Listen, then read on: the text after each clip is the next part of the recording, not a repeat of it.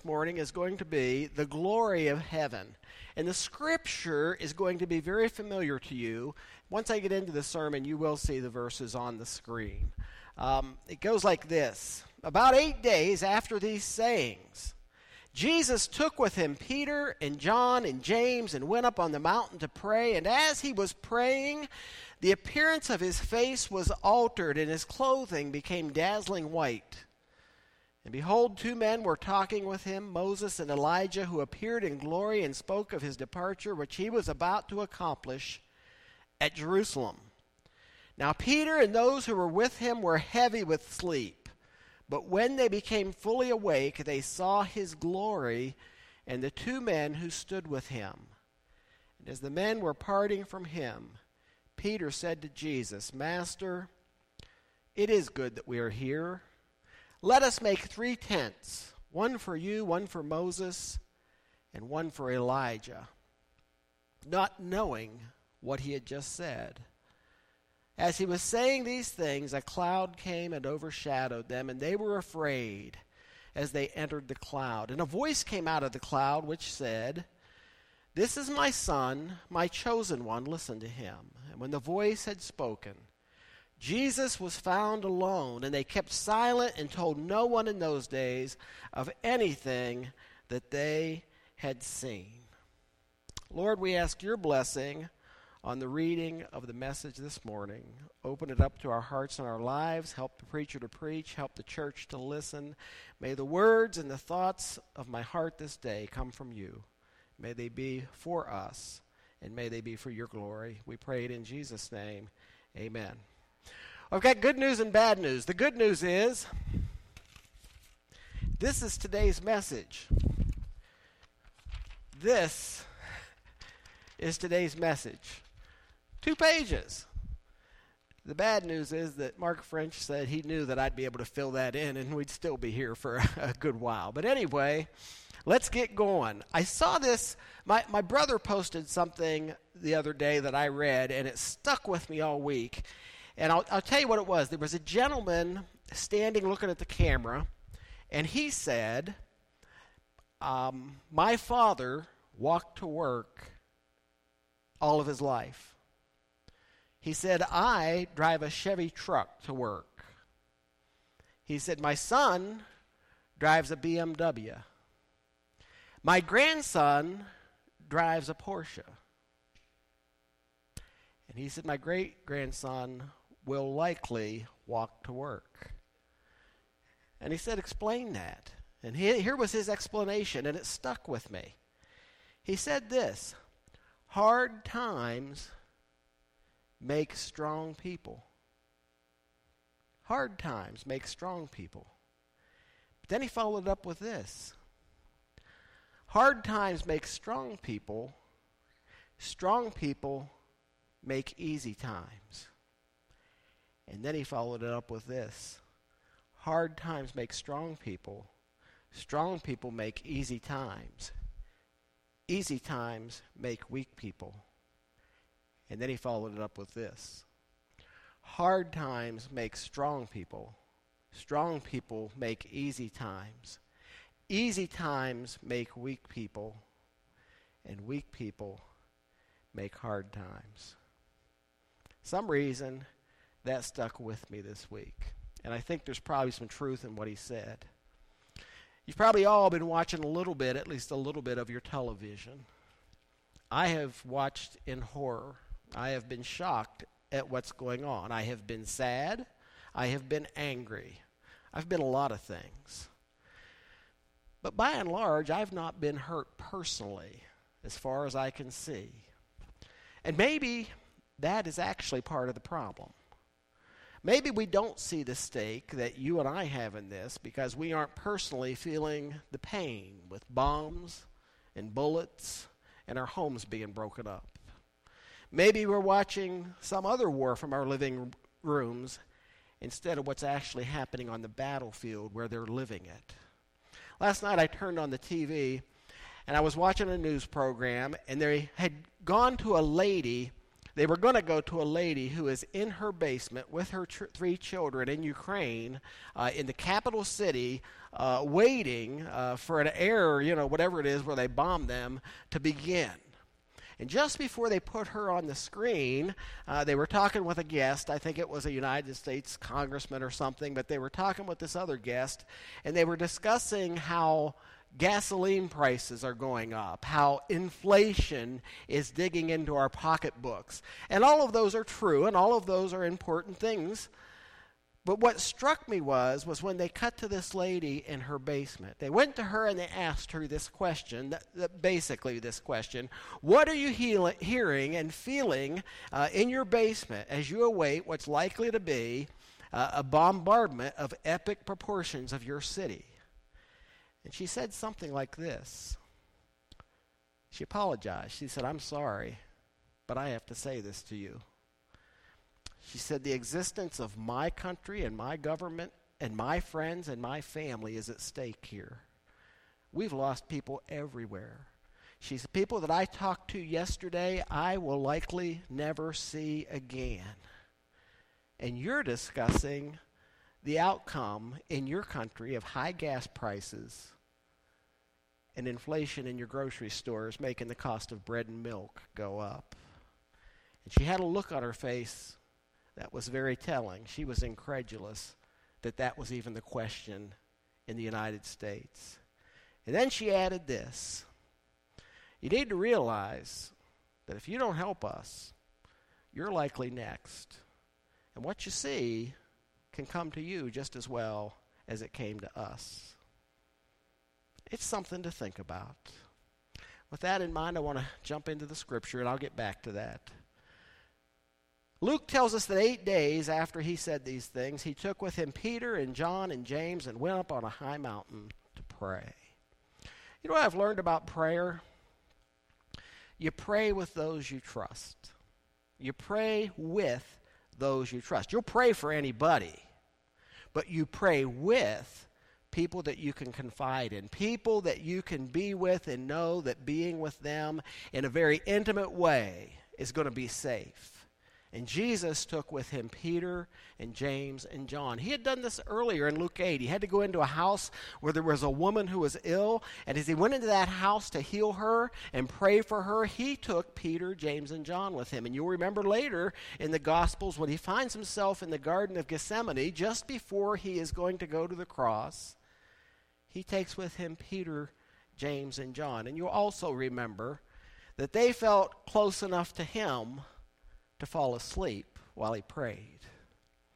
And as he was praying, the appearance of his face was altered, and his clothing became dazzling white. I want to stop and tell you that his appearance was altered, is how Luke puts it. Luke tells us this differently than the other gospel writers who recount this story, in particular Matthew.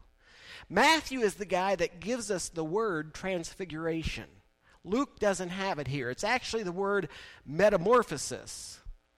But Luke doesn't have that word in his story. Luke was a doctor. Luke was kind of like, remember Dragnet, just the facts, just the facts? Remember that? I forget the character's name, but he was always wanting to know just the facts. Luke is a doctor. He looks at what's going on. And that's really all he tells us. He gives us a description. He says, while Jesus was praying, his face was changed, and his clothing became white. Now, there's an obvious question for you and I. Why was Luke watching when he should have been praying? Jesus is praying, and he sees that Jesus looks a little differently. Last night, we were with our sweet little Emma, and Mom and Dad came to pick up Emma, and we were just getting ready to feed her. And my son sat down next to his daughter and was trying to help her to eat. But before we got going, we prayed. And while we're praying, I was peeking. And I peeked over and I looked, and my son was peeking. And when I saw my son peeking, I then looked, and there's Emma, and she's peeking. None of us know how to pray the right way. But Luke is looking. Luke is praying, and he's looking to see what's going on with Jesus, and he writes down what he saw. Behold, there were two men talking with Jesus, Moses and Elijah. They appeared in glory, and they spoke of his departure, which he was about to accomplish at Jerusalem. You ought to find that odd. You know, for some reason, Moses and Elijah show up to talk about when Jesus is going to leave at Jerusalem. Now, what Luke didn't know when it's going on in real time is exactly what was going to happen in Jerusalem. Now, Luke wrote this after the fact, and he knew everything that happened, and you and I have certainly read it, and we know what is coming up with Easter, that Jesus is going to die in Jerusalem. He's going to be put on trial. He's going to go to the cross. We know all that story, but at the time, Luke didn't know it, and for some reason, God chooses to send Moses and Elijah to have a discussion with Jesus, which specifically says that it was about his departure, which he was just about to accomplish at Jerusalem. Now Peter and those who were with him were heavy with sleep. When they became fully awake, they saw his glory and the two men who stood with him, heavy with sleep. I don't know if that means they were fully asleep. I don't know if that means they were partly asleep, but they were tired. When they looked up and they saw Moses and Elijah standing there with Jesus, my guess is they weren't as tired as they were a moment ago. I'd bet that would wake you up right quick. And as the men were parting from him, Peter said to Jesus, Master, it's good that we're here. Let's make 3 tents, one for you, one for Moses, one for Elijah, not knowing what he said.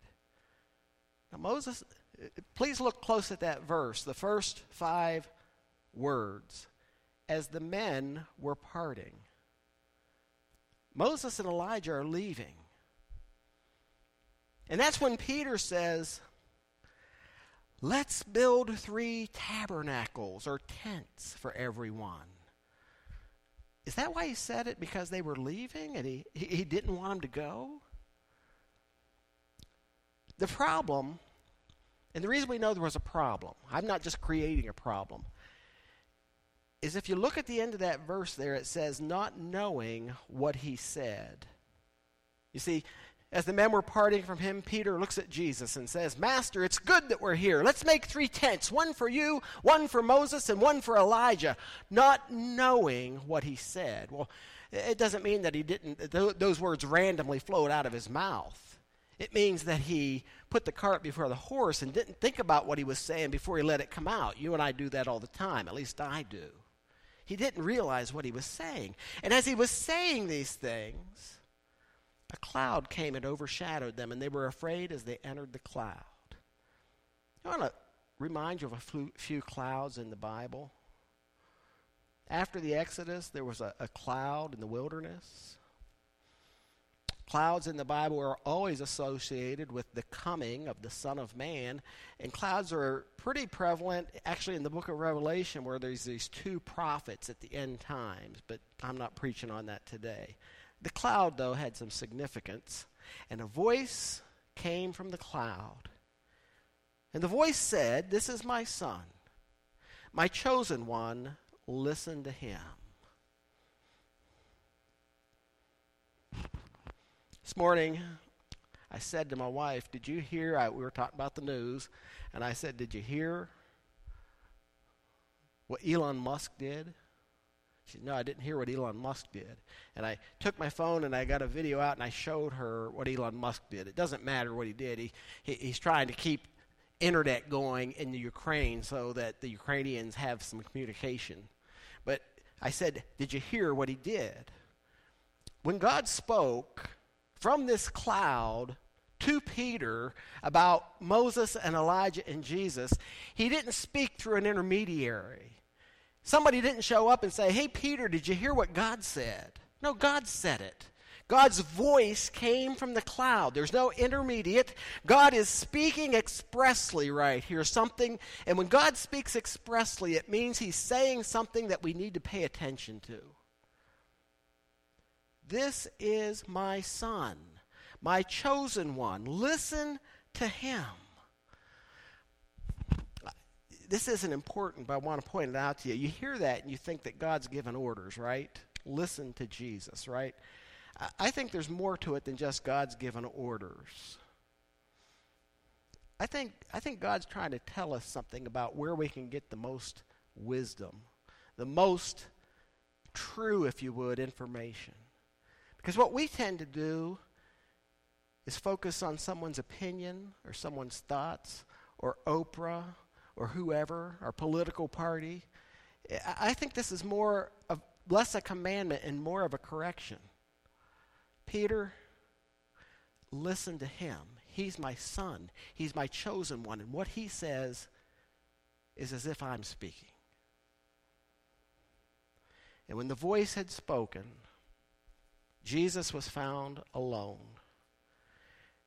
And they kept silent and told no one in those days anything of what they had seen. This passage tells you that Moses and Elijah and Jesus and Peter are up on the mountain. But this verse tells you that Moses and Elijah are gone and Jesus is left there all alone.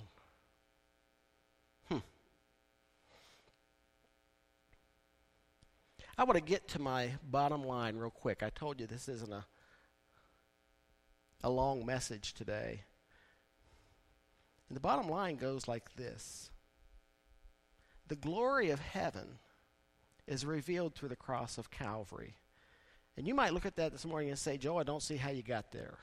Well, let's try to help that out. Why, when the men were about to go away, why when Moses and Elijah are about to leave? You'll remember that what we've been told is that we know what happens next. Jesus is going to go to Jerusalem and die.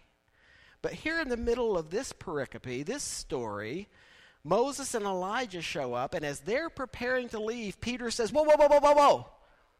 We're going to build tents. We're going to build tabernacles. You don't have to go. You don't have to leave.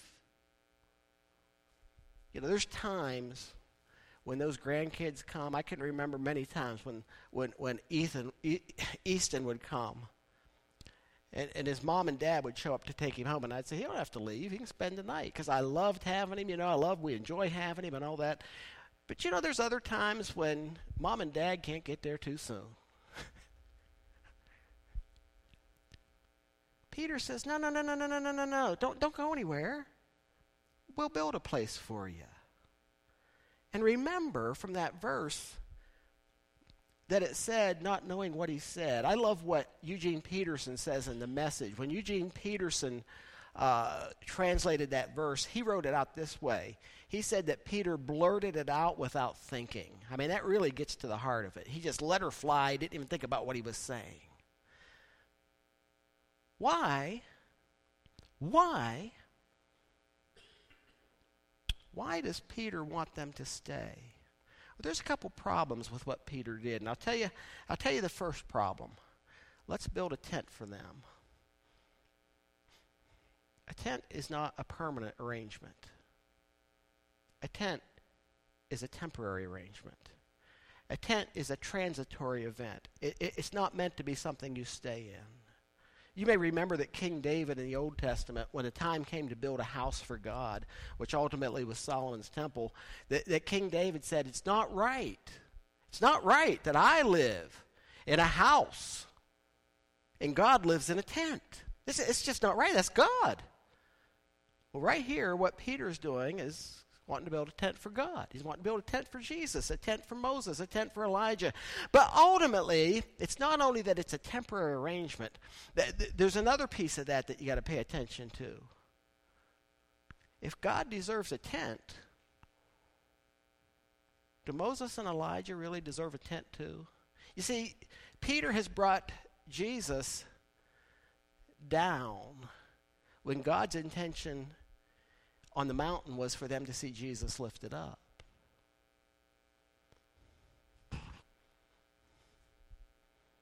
And I'd submit to you that most of us do the same thing with God in our lives. We want to have 1 hour on Sunday morning.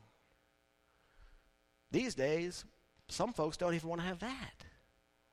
And we want to be sure that 1 hour doesn't infringe upon whatever else it is that we think is more important than He is. And what Peter had just experienced, church, as he looked at the face of Jesus praying, as he looked and he saw Jesus' face transfigured and changed, what he described in human words was God doing something supernatural, was God doing something out of this world, was God revealing the glory of heaven to Peter in the person of Jesus. And Peter says, I can take this for a little longer. Let's build a tent. And Peter says, it's nice to have you with me. Life feels better this way, so let's let you stay a while. The problem is that Jesus had been walking with Peter the whole way up to this time, and Peter didn't see that Jesus was walking with him.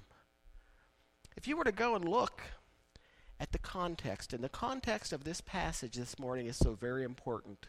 You probably heard me read this morning. You said, it's the Mount of Transfiguration. I've heard this 65 times in my life. I could have stayed home in bed this morning. I'll bet you never considered it in its context. Because in Luke 9, what happens just immediately before this, just immediately before the Transfiguration, is Jesus looks at those following him, and he says to them, take up your cross and die daily and follow me. That's the context of the Transfiguration. And the point of it is, as Peter's up there on the Mount of Transfiguration and he sees the glory of Christ, he misses the point that Jesus' glory is not going to be revealed to him until he goes through the cross. I'll give you good scripture for that. If you were to go in your Bibles to John 17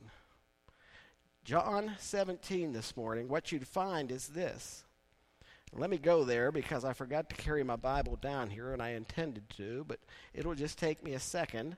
Listen, if you would, to this verse. Father, this is Jesus praying just before he goes to the cross. The hour has come. He's saying it's time for me to die. I know what's next. Glorify your Son, that the Son may glorify you. I bet you never thought about the cross as being a place where Jesus is going to be glorified. You see, Peter thought it was this temporary event where he just had this revelation from God up on the mountaintop. Here I am. Look, you can see who I am. My face has been changed. I've got a glowing cloud, and the cloud, a glowing face, and the cloud comes down, and the voice of God speaks out of it and tells you who I am and says, listen to me. Oh, Peter, aren't you special? And most of us want God to reveal himself to us that way. I've even heard people say, if God would just reveal himself to me.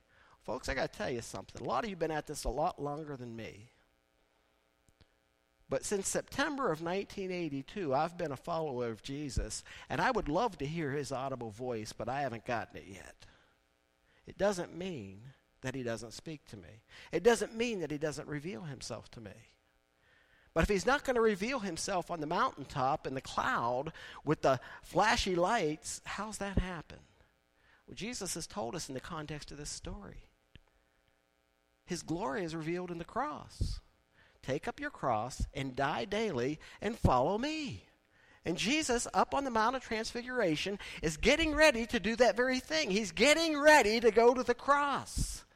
And Peter thinks that it'd be nice to have this little ditty of a show for a little while longer, so I'm going to build you a Coleman tent to stick yourself into for a while longer, and I'll just sit here and enjoy this, but I don't really want to have to pay anything to get it. And God says, you forgot the most integral part of this. I'm not Santa Claus. I'm Jesus. And I'm going to send my Son to the cross, and he's going to die an ugly death. And that will be where his glory is revealed to you best. In church, we forget that he says to us, take up your cross and die daily and follow me. You know, I really feel for the people in the Ukraine right now. I can't hardly watch that. I can't imagine in my lifetime that this is happening. I never dreamed, hope you don't mind this, but this is going to be comfortable for me to talk to you. I never dreamed in my lifetime that I'd be watching this go down. And it makes you don't want to know what it makes me. But you know what this week my biggest struggle was? The copier in the church office quit working. I mean, that's a big problem. Preschool uses that copier. They print from down here. It goes up to the office. It prints out. They come up and get their copies. They're doing reports. They can't get their copies out. No big deal. I'll fix it. Debbie runs over to North Canton, picks up copier cartridges, brings them back. We stick them in there. We got the wrong ones. We need a repair guy. Repair guy's got to show up. Well, that's no problem. I got an extra printer in my office. Hey, I'll tell you what, Chris, I'll have this printer right down to your office. I run up to my office, I grab hold of that copier, and just doesn't get ready to unplug it. I look down, and right on the screen it says in big letters, you need toner. Did you ever have a day like that? Did you ever have a week like that? I've been having months, possibly even years like that. It's just one thing after another. That can't compare to what's going on right this minute on the other side of the world. But even that can't compare to what happened on the cross when Jesus died. Paul the Apostle would tell us this, and I am getting to a place to close this out, so I won't go much longer, but I want you to hear this, and I'm reading it from the Message. It's Romans 12, verses 1 and 2. Very familiar passage if it's read in any other version, but in the Message it speaks it the way it ought to be spoken. Here's what I want you to do, God helping you. Take your everyday, ordinary life. You're sleeping, you're eating, you're going to work, you're walking around, your copier breaking down, your car in a fuss, your dental work that needs done, your retirement check that's been miscalculated, your check that didn't clear. Of course, I'm filling in blanks here, right? But you get the picture.